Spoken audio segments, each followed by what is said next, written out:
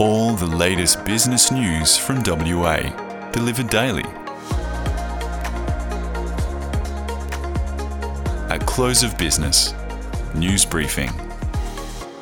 Good afternoon and welcome to At Close of Business. I'm Jordan Murray with your Monday afternoon headlines. Plans to export electricity from Australia to Singapore via a subsea cable are no longer commercially viable and need to be amended, according to Andrew Forrest, the top executive. Tattarang Chief and Squadron Energy Chair John Hartman has today opened up on the split between Mr Forrest and fellow billionaire Mike Cannon-Brookes over the $35 billion Sun Cable project. Their failure to agree on new funding pushed Sun Cable into administration last week. Both men remain keen to invest in Sun Cable, but on very different terms, with Mr Cannon-Brookes' Grok Ventures on Friday saying all shareholders except Mr Forrest supported the original plan. Squadron believes there's been a fundamental shift in the market, though, since it jointly led a capital raising for Sun Cable in March of last year. It's understood to be concerned about increases in both subsea survey and cable costs, as well as a failure to meet environmental or regulatory approval milestones. At the same time, competing proposals to supply electricity from other Asian countries that are much closer to Singapore have emerged.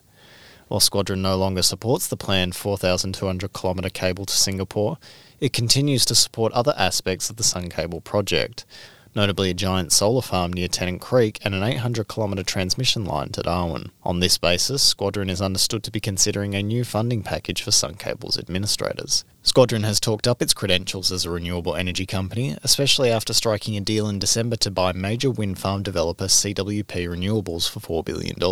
The focus on green hydrogen and green ammonia aligns Squadron's plans with Fortescue Metal Group's green energy arm Fortescue Future Industries, which is pursuing multiple potential projects across the globe. Spanish construction giant Acciona has taken over a major road project in Perth after Main Roads excluded Perth-based contractor Clough from the project. The two companies had been working together on the $165 million Stephen Avenue extension in Innaloo, with delivery of the project in doubt since last December when Clough was placed under the control of administrators. A spokesperson for the administrators today said they had been working constructively with Main Roads and Acciona to develop and execute a project handover agreement. This would have included Clough employees transferring to Acciona and work continuing on the project with minimal to no disruption. The spokesperson said those employees have been redeployed to other Clough projects. And finally, recent data from residential research groups has shown a decline in Perth's rental vacancy rate, with SQM Research reporting the city as having the lowest rate in the country. SQM Research today published its report for the month of December, finding the average national vacancy rate increasing to 1.3% from 1% in November. However, the group found vacancy rates in Perth, Adelaide and Hobart were still below 1% last month, with Perth recording the lowest rate at 0.5% and just 989 vacancies last month. That mirrors recent data from CoreLogic, which also shows rental vacancy rates to be at 0.5% in Perth. SQM Managing Director Louis Christopher said the rise in residential property vacancies was to be expected with the annual exodus of students at the end of the year, with surging rents pushing up rental yields. And coming up next, senior journalist Matt McKenzie speaks to journalist Liv de Klerk about her interview with Aurelio Costarella, which graces the cover of the latest edition of Business News. The business world is teeming with opportunities to succeed, and every day is a chance for the ambitious to learn, know and grow.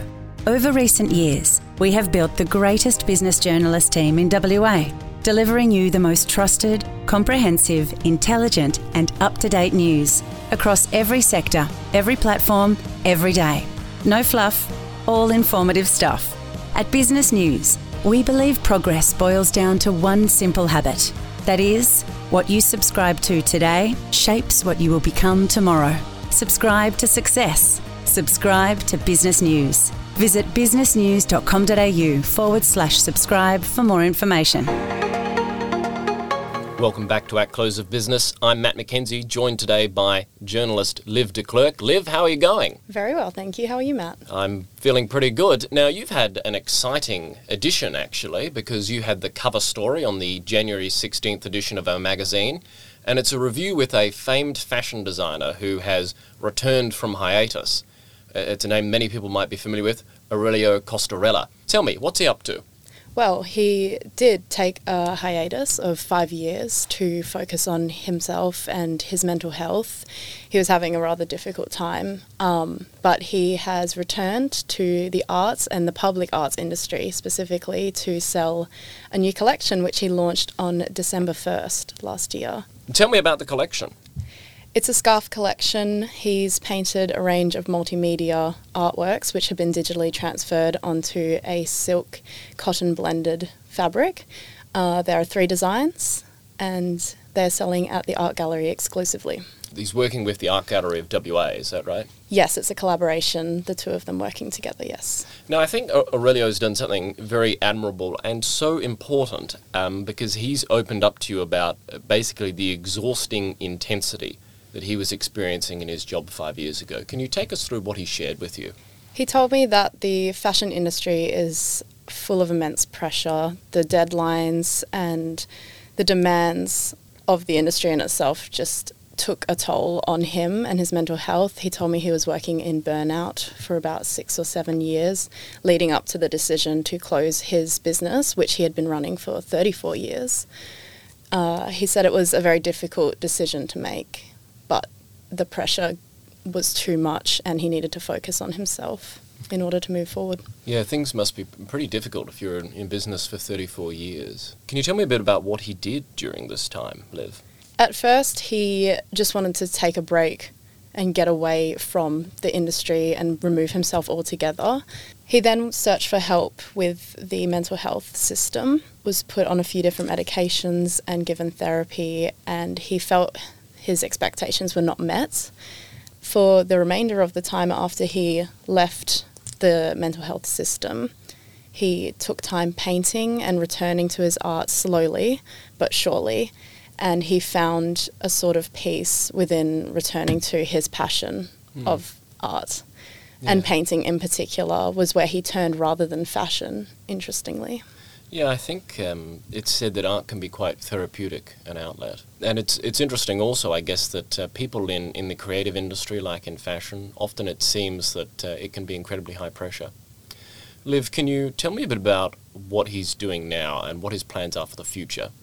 He spoke a lot about his plans. He took a lot of time over the past 5 years to think about what he wanted to do with his life and his career moving forward, and he has decided that he will no longer be working in fashion, but he would like to turn to alternative forms of art.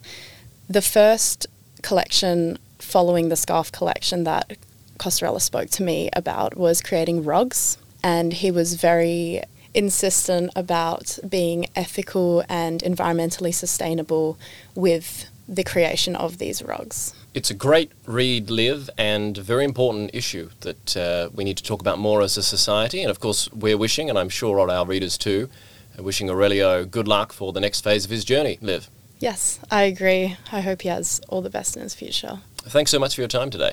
Thank you. Thanks for having me. The latest business news delivered daily.